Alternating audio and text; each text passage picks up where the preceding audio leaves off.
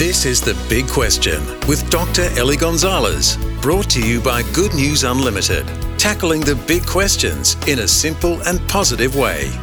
Today's big question: what is the kingdom of God? I'm a dual citizen. I've got both Australian citizenship and Spanish citizenship. In Spain, they've got compulsory national military service when you turn 18.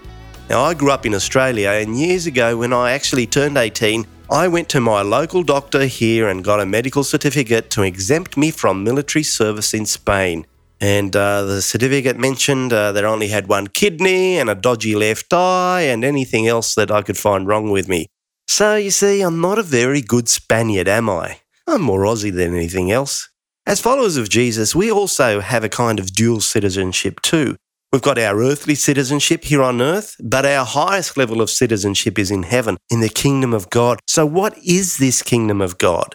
Well, Christians believe that there's a spiritual realm to existence that is as real as the physical realm with which we interact through our physical senses.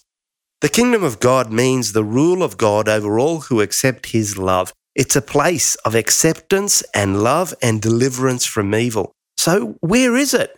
The kingdom of God is both a spiritual reality and a physical reality at the same time. You can't see it or touch it with your physical senses, but in the future we know that it'll be a physical reality here too. But for now, we discern it spiritually. That means that it's in you and all around you. You are literally in the kingdom of God wherever you are when you believe in Jesus Christ. And that's the only way to enter the kingdom of God, to accept and believe in Jesus. When you do that, your past is wiped clean, which the Bible calls being born again, and you enter the kingdom of God.